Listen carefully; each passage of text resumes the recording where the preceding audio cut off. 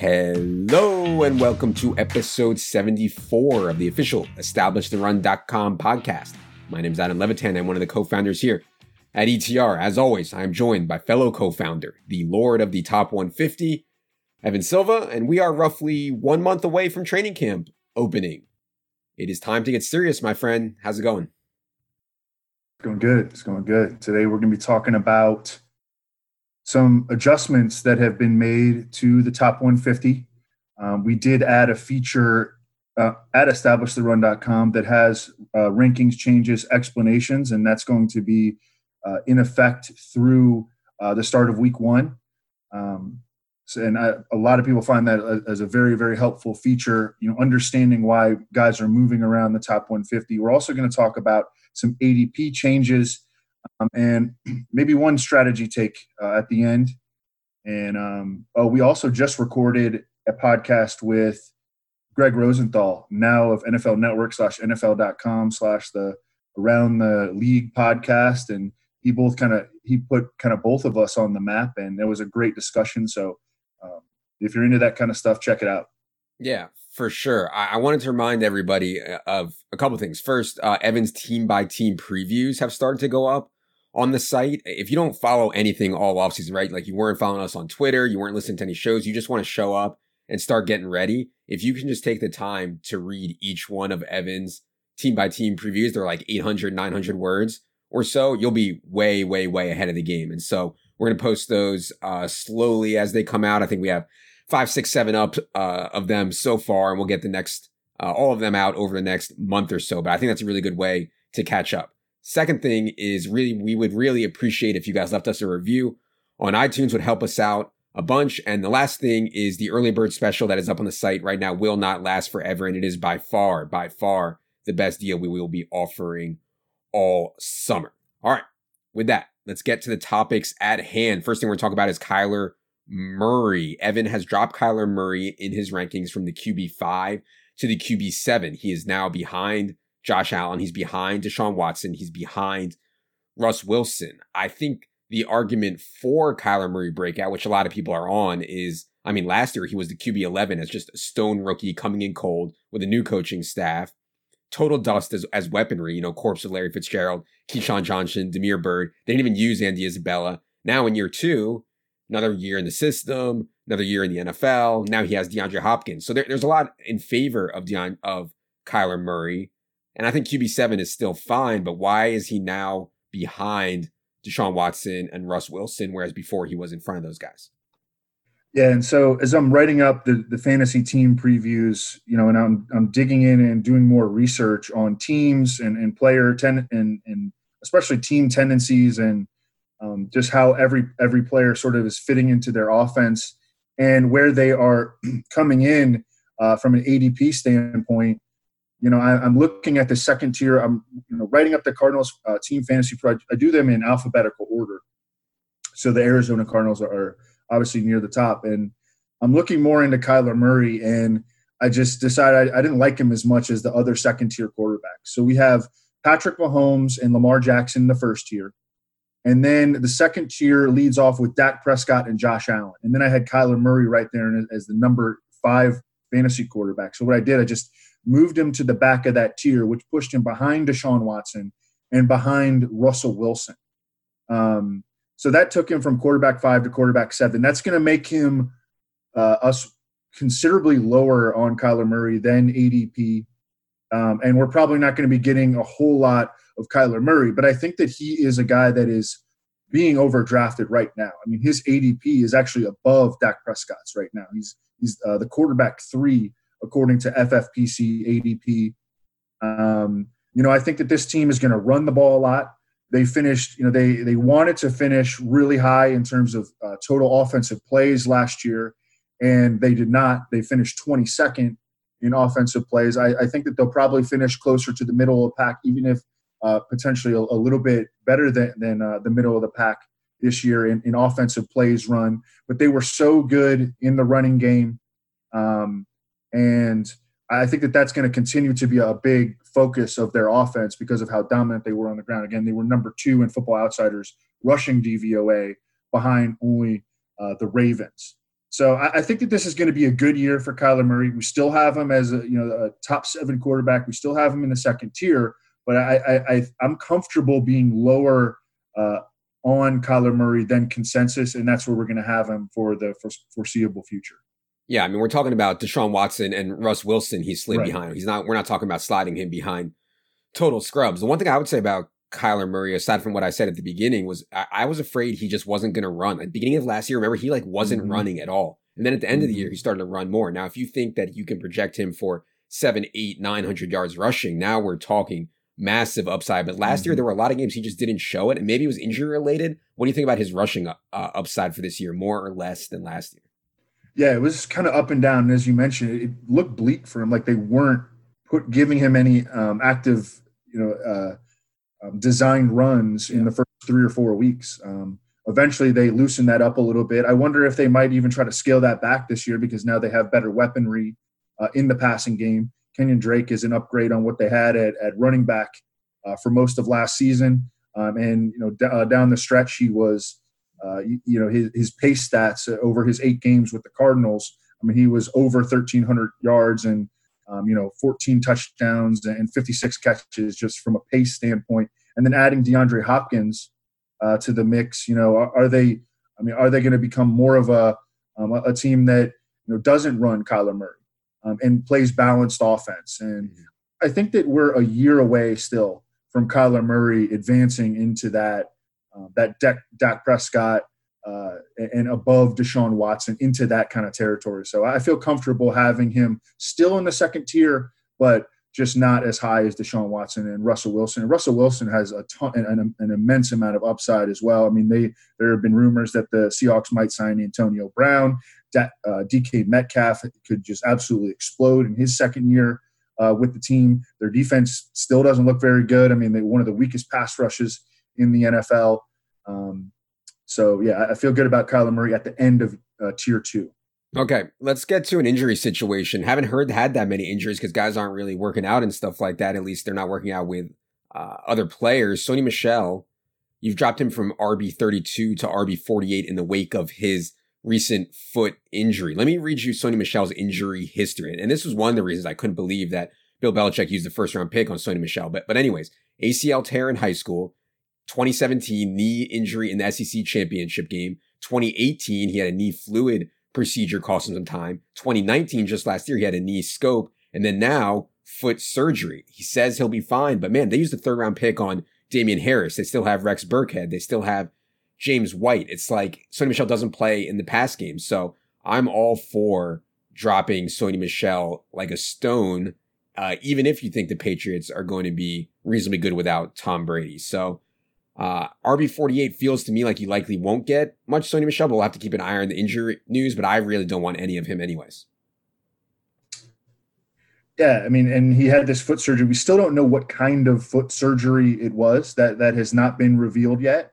But I think it's safe to say that a running back who obviously relies on his feet, having surgery on his feet is probably not a good sign.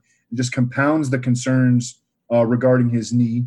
And that knee injury is significant. I mean, I've talked to Dr. Chow about that specifically, and he's not optimistic really about the long-term future of Sony Michel.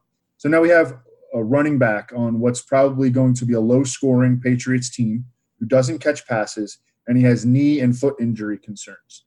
So, yeah, I wanted to get him just well out of range where any of our readers are going to be drafting him. I don't want him on any of my teams. He's going to be, on the shy away 40 list. When we put that out in August. I moved James White and Damian Harris up a bit. But at the end of the day, I'm not real optimistic about this backfield giving us reliable points this year. Yeah, I think pretty clear-cut situation there. Let's stay in the running backs in the AFC East and move to Zach Moss. And I like this one. You moved Zach Moss from RB60 to RB47.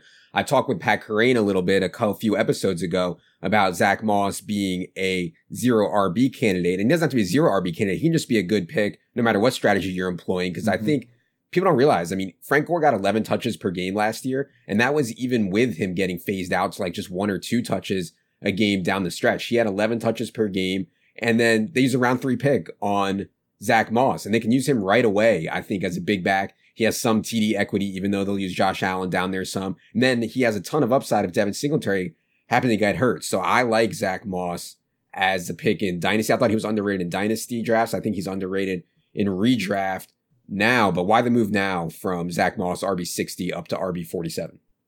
This move was based on a combination of doing live drafts myself, some of them with really smart guys like Shawn Siegele, who originated the zero RB theory and has a really great track record of being a great fantasy football player himself.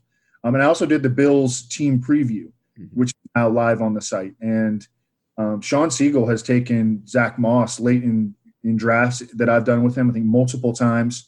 And so I started to look a little bit more into Zach Moss myself, who I originally sort of pegged for a short yardage / goal line role behind Devin Singletary.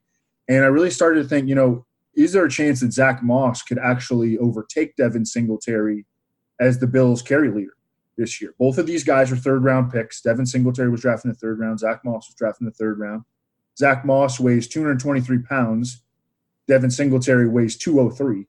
And Zach Moss caught a bunch of passes in college. So, I think that there's more of a chance there that Zach Moss could actually end up, at least making this an even committee, if not out touching Devin Singletary this year. I also looked deeper into Devin Singletary, and I don't see the upside with Devin Singletary. He really wasn't targeted heavily last year in the passing game outside of that playoff loss to the Texans. Again, he's 203 pounds.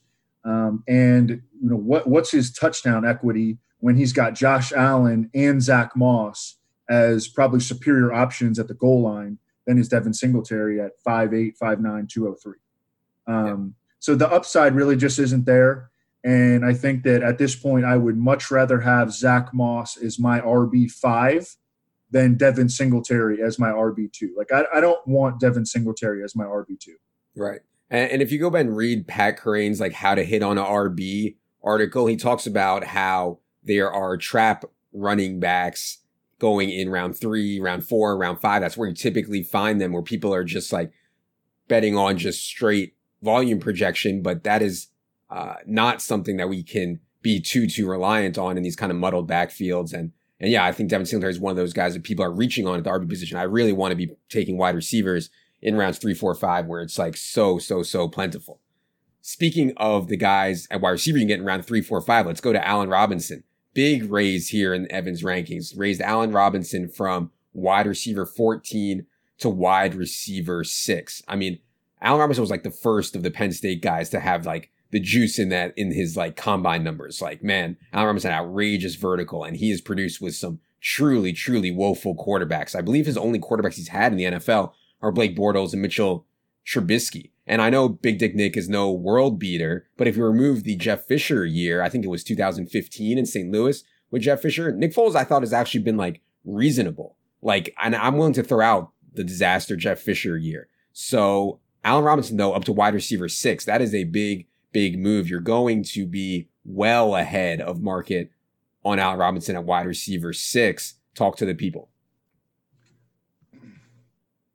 So I think that before Allen Robinson was in a range, this again has to do with, doing drafts myself, but I think that before Allen Robinson was in a range where I just wasn't getting him, and there really is, I think, a big group of sort of second half wide receiver 1s and first half wide receiver 2s that are all kind of the same. And, as I was doing the Bears team preview and as I'm doing these live drafts, I wanted more Allen Robinson because it really adds up to him potentially having a monster year. As you mentioned, Nick Foles, probably the best quarterback of his career. I mean, even going back to college, he had Matt McGloin and Christian Hackenberg were the guys throwing him passes. He goes to the NFL, it's Mitchell Trubisky and Blake Bortles. And now you look at who he is, and so I think that there is a potentially substantial upgrade at the quarterback position for him. Now he's competing for targets with Ted Ginn, who is really on his last legs at age 35, 36. Anthony Miller, who really, I like him as a player, but I think he's fine, but he really has not made a dent yet. And then this, mishmash of tight ends with the rookie Cole Kmet or Jimmy Graham, who's washed. And then, I love that Matt Nagy has Allen Robinson running 41% of his routes in the slot. Last year, Allen Robinson just dominated in the slot. He averaged almost 2.2 yards per route run. He was eighth among 57 qualified receivers in yards per slot route run. That's actually a great way to manufacture catches for Allen Robinson. Sean Payton in New Orleans does that all the time with Michael Thomas. And it's just a great way to get the ball to your best player. And their target rates in the slot are really, really high. Like when they go in the slot, there's a significant rise in the likelihood that they're going to see a target in there. And that's the case with Allen Robinson and Michael Thomas. Allen Robinson last year finished number 7 in the NFL in receptions. He was number 3 in the NFL in targets. And, the more that I looked into him, I thought, going into his contract year, he's at his age peak at age 27. I think that this guy could, catch 110 balls this season with that weak target competition and, the improved quarterback play. So, I decided I think we want to be bullish on Allen. We were bullish on him last year. We had him as the number 1 buy in all forms of fantasy, dynasty, and everything last year. He did have a great season. I think he can have the best season of his career this season. Yep. Okay. I'm on board with that for sure. I want to move to a sadder situation, this Deebo Samuel situation and the fallout from that, because I know Evan was extremely high on Deebo Samuel coming into this year. I don't know, man. Broke his left foot. Needs surgery. They're calling it a Jones fracture. Some people around the team are saying he'll be back for the year. That doesn't make much sense to me. I think there's a very realistic chance he starts the year on reserve PUP, and then who knows from there. You dropped him from wide receiver 28 to wide receiver 45. They don't have a lot behind him. I mean, Brandon Ayuk, Kendrick Bourne, Jalen Hurd, who I like, but has only played 50 preseason snaps in the NFL. Dante Pettis, who obviously fell out of favor last year. There are rumors, I think, around Antonio Brown possibly showing interest, or them showing interest in Antonio Brown. I don't know if that'll come to fruition, but the wide receiver position in San Francisco is wide open. And I'm curious if this has affected your outlook on Jimmy Garoppolo, who we talked about a couple episodes ago also. But yeah, talk to me about the fallout from the Deebo Samuel injury. I hated making this change because I really, really wanted to be high on Deebo Samuel this year, but the Jones fracture, which he suffered in the middle of June, his timeline is 10 to 12 weeks, supposedly. That would put him right at week 1, but Dr. Chow thinks that Deebo Samuel's going on reserve PUP, which would knock him out for the first 6 games. He actually had a bad injury history at South Carolina. He really wasn't a big-time player until his senior year. And these Jones fractures have a very high susceptibility to setbacks. Like Sammy Watkins had one. It's like what you really need is just time off the foot.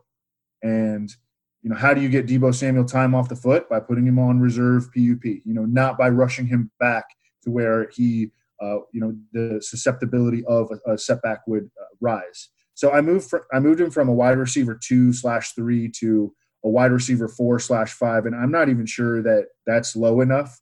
And I think as much as I hate to say it, I think he's going to be on the shy away 40 this year, Deebo Samuel, because he's just not a good fantasy bet anymore. And there is a decent chance, I think, that he doesn't even finish, August still inside the top 150. You have Brandon Ayuk as the wide receiver 46 now. They seem to like Kendrick Bourne a reasonable amount. I can see Kendrick Bourne playing a ton. And the guy I'm most excited about is Jalen Hurd. And, hashtag team preseason. Jalen Hurd comes out in his first preseason game, scores 2 touchdowns in his first game. How do you see it behind Deebo Samuel shaking out, assuming they don't sign Antonio Brown and assuming Deebo starts the year on PUP? Well, first of all, with Garoppolo, I was tempted to back off, the Jimmy Garoppolo MVP long shot stance after Deebo Samuel suffered the Jones fracture. But, I thought about it some more, and even if just like half the targets that were going to go to Deebo on a per game basis, or, some 1/3 go to George Kittle instead, I mean, I'm even more bullish on Jimmy G. So I'm not going to be backing off that. I want to take George Kittle in the second round, and I want to take Jimmy Garoppolo in the 11th or the 12th or whatever. And I want to make that one of my highest owned stacks this season. And then, I think that you can add Brandon Ayuk or Jalen Hurd real late to complete the team stack. I also think that Tevin Coleman is a good enough value in the 9th or 10th round as part of a 49er stack. I think that their offense is going to, stay functioning at a very, very high rate. I was doing a live slow draft when the Deebo Samuel injury was reported, and wound up taking Brandon Ayuk as like my wide receiver 5 and Jalen Hurd as like my wide receiver 7. Late in that draft, Deebo Samuel unfortunately had already been drafted, but that's kind of the way that I'm approaching it. And I agree with you about Kendrick Bourne. That's a guy that they really feel like they can trust, I think, and I think that he is going to end up seeing a significant amount of playing time. It's just, he's just, doesn't have a whole lot of playmaking ability, but I do think that he's going to be probably, a frustrating guy that ends up being on the field more than he probably should. Yeah. And Evan did move George Kittle up to number 19 overall from number 29 overall as a result of the Deebo Samuel injury. Okay. No injury on AJ Green, but you dropped AJ Green from wide receiver 31 to wide receiver 38. 4 wide receiver set, and there's a lot of mouths to feed in Cincy. And I keep trying to find like plus 220, plus 230 on Joe Burrow for rookie of the year, because it just sets up, I think, really well for him to put up good numbers given their defense, given the supporting cast that he has. I mean, 4 wide receiver set, AJ Green, Tyler Boyd, John Ross, T. Higgins. They have Joe Mixon. They have Gio Bernard. They have reasonable play at tight end, I think, with Azuma. So, I get that there's a lot of mouths to feed, but if AJ Green is healthy, man, he really was an alpha. I don't know. And there's some skepticism that his injury was as severe as he let on last year. A lot of people think, hey, he just wanted to sit out and make sure he didn't get hurt again before securing a bag. So why drop AJ Green now from wide receiver 31 to 38?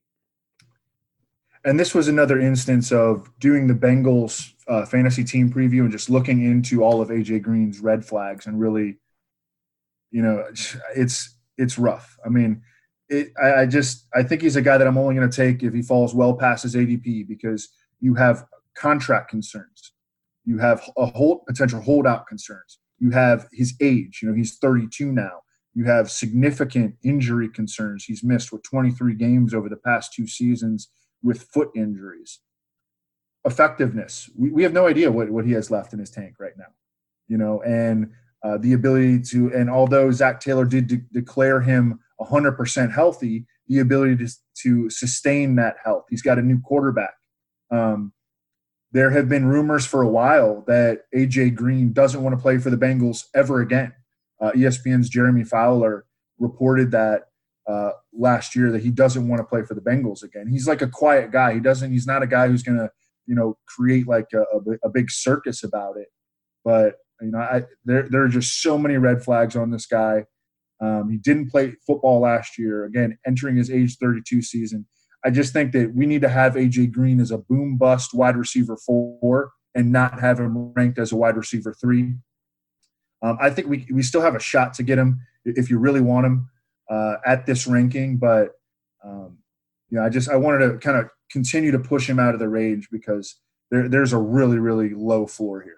Yeah, and they did use a very early second-round pick on T. Higgins, and John Ross, I think, is, obviously a former top 10 pick, very, very, as he showed last year, can put up some big numbers too. So certainly not a clean target competition for AJ Green either. I'm still tempted by him just because, God, I loved playing AJ Green when he was right, but we'll see. Okay. By the way, we're going to talk about ADP a little bit here.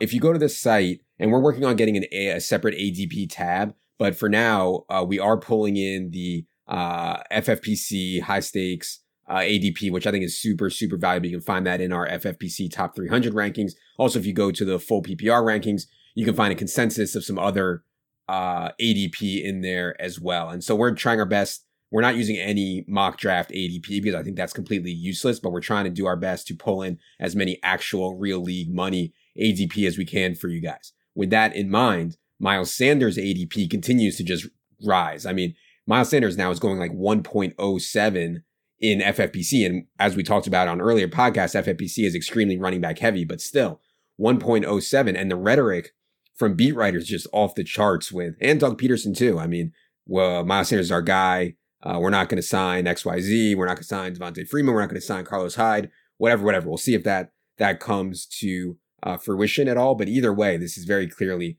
Miles Sanders' backfield. People are going to say, hey, the history of Doug Peterson does not warrant 1.07. And the other side is he's never had a back like Miles Sanders. So for the second straight year, I think we are way higher, maybe not way higher, but we're higher than consensus on Miles Sanders. But now it's getting to the point where everybody's on the bandwagon. So what do we do now that Miles Sanders is going like 7th overall?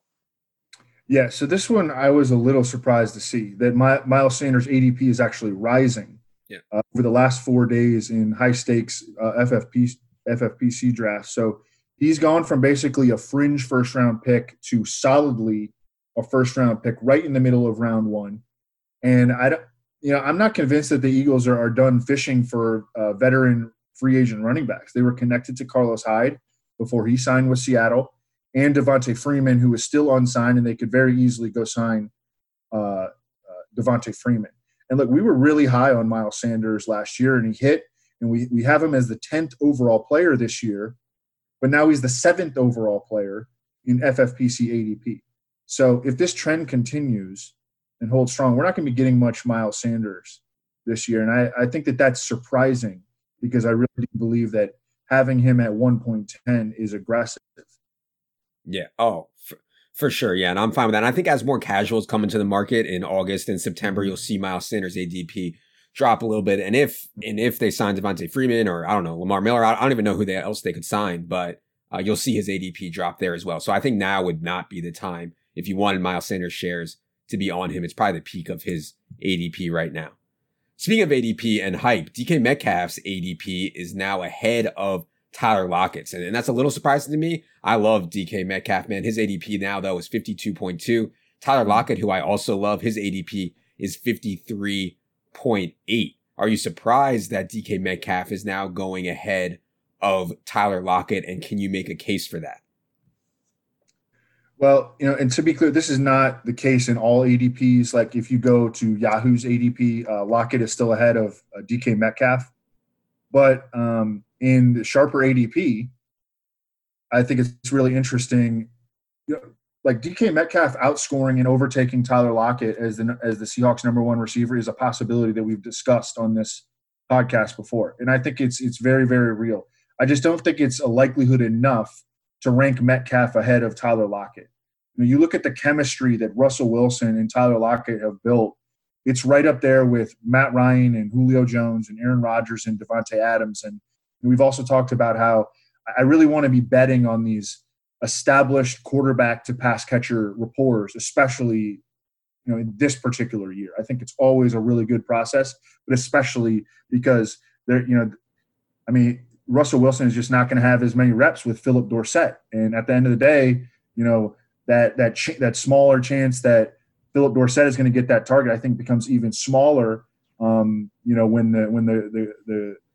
the bullets are firing in an actual game, and Russ is going to look to Lockett or DK, and he has the most established rapport with Tyler Lockett. And so I think it's still like 50% chance that maybe even 60% chance that Lockett leads Seattle receiving, Metcalf like 30 to 40%, and 10% for the field. But yeah, I'm on the Lockett side of this debate, even as the ADP changes. Just really, have had a lot of success over the years banking on those established quarterback pass catcher rapports, and Tyler Lockett's is right up there with the most established chemistry battery mates in the league. Yeah. While we're on this, I want to get your take on Antonio Brown, because I know a lot of people, there's a lot of chatter out there about where should I take Antonio Brown? Should I take Antonio Brown? Where is he going to land? I hope he doesn't land in Seattle, because one thing, like, you can project, they don't have a tight end taking a lot of targets. They don't have a running back taking a lot of targets. I mean, when Russ throws 35, 40 times in game scripts where that happens, it's just an absolute party for DK Metcalf and Tyler Lockett. I don't really want anyone to block that. That said, I could see Antonio Brown, if his head is on straight, fitting in reasonably well there. Are you taking Antonio Brown in drafts currently, and how would you handle him? Where do you think he's going to land? Yeah, we added Antonio Brown to the top 150, I want to say 2 or 3 weeks ago. And right now he is, I think, in the 120s, like around I want to say he's 121. I think it's likely, and first of all, he's a much better best ball pick than he is in redraft. And I understand that has become cliche, but it's especially true in this case because he's very likely to face an early season suspension. I think it would probably be 4 to 6 games. And in season-long redraft, like that ain't going to work. Like you can't hang on to a dude for – I mean, you could probably withstand it for the 4-game suspension, but I think the 6-game suspension is probably likelier. And that's just – it's really hard to hold on to a guy, through those first waiver runs, through the first, sets of bye weeks and all that. Depends how deep your bench is, but yeah. Absolutely. And yeah. And that's also a really big factor. But but in best ball, that doesn't matter as much, because you're going to be locking in those 10 games, and you don't have to deal with, setting your lineup, on a weekly basis within those first 4 to 6. So I think that's really important to note. But yeah, if Antonio Brown does go to Seattle, like all in on Russell Wilson, I think that Russell Wilson would move maybe above Dak Prescott, maybe right below. I think certainly we put him behind or ahead of Josh Allen. Yeah, so I think we probably put him as the quarterback 4 behind Lamar, Mahomes, and Dak. Yeah. But I think that would be a great lift. But it would very much damage Tyler Lockett and DK Metcalf because it's already a relatively run-first team, and I mean those guys are kind of they're surviving on the margins because they don't get targeted at a very high rate. They were both under 7 targets per game last year. Yeah. The bear case on Antonio is we don't know how long the suspension is going to be.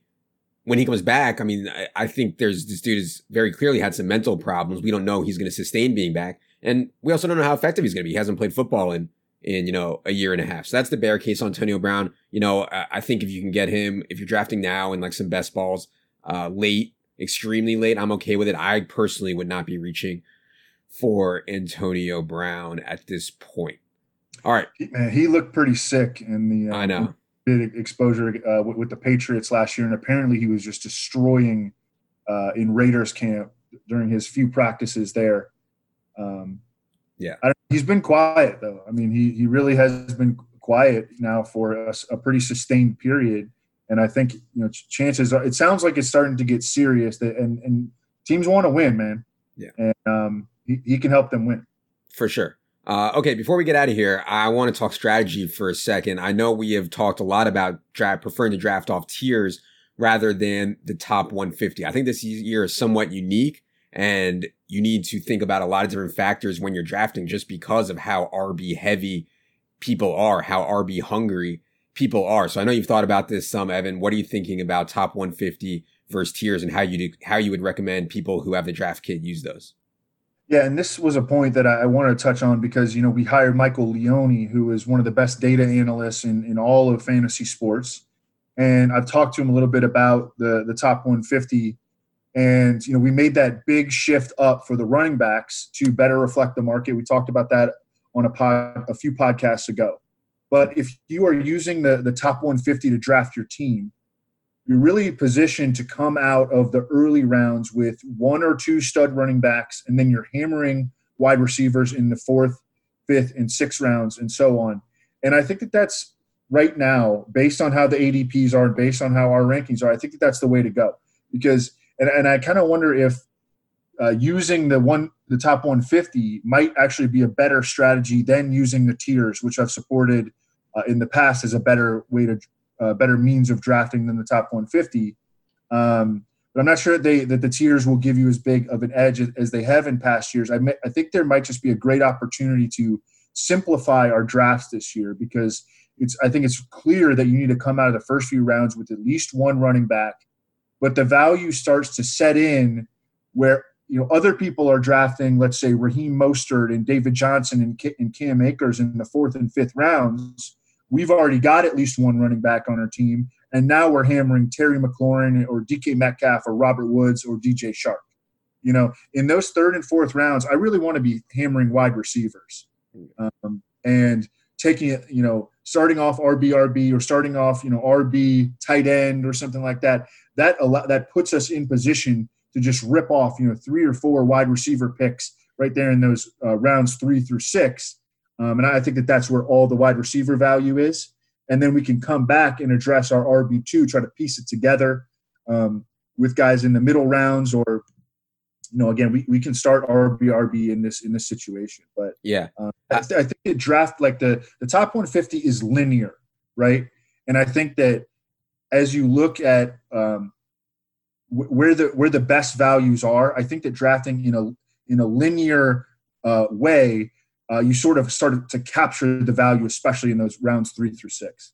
Yeah, I was thinking about where I would like to draft this year if I could pick, and my first thought, and I tweeted that I thought that the first 3 picks, you secure one of CMC, Saquon, or Zeke, and securing one of those guys is just such a huge opportunity gap. But then some people made the point, well, if you want to start RB, and then you start to go real heavy wide receiver, being in the back end of the first round is actually better, because maybe you can go Miles Sanders, Kenyon Drake, or you could go, I don't know, whatever. If you like, we don't like Josh Jacobs, but if you like Josh Jacobs and Derrick Henry, or you get 2 of them, something like that. And then instead, if you only have CMC, Saquon, or Zeke, the running back starts to get a bit hairy there at the 2-3 turn. I think my point is more, I don't mind only having one running back in the first couple rounds, and then just going tons of wide receivers and tight ends, and then try to get on some of those running backs that Corain and I had discussed. And Corain's going to have more articles about later round running backs to target. But anyways, it's a long way of asking you if you could pick anywhere right now. And we'll come back to this when it's closer to drafting season. But if you could pick anywhere right now to pick in a draft, where would you pick?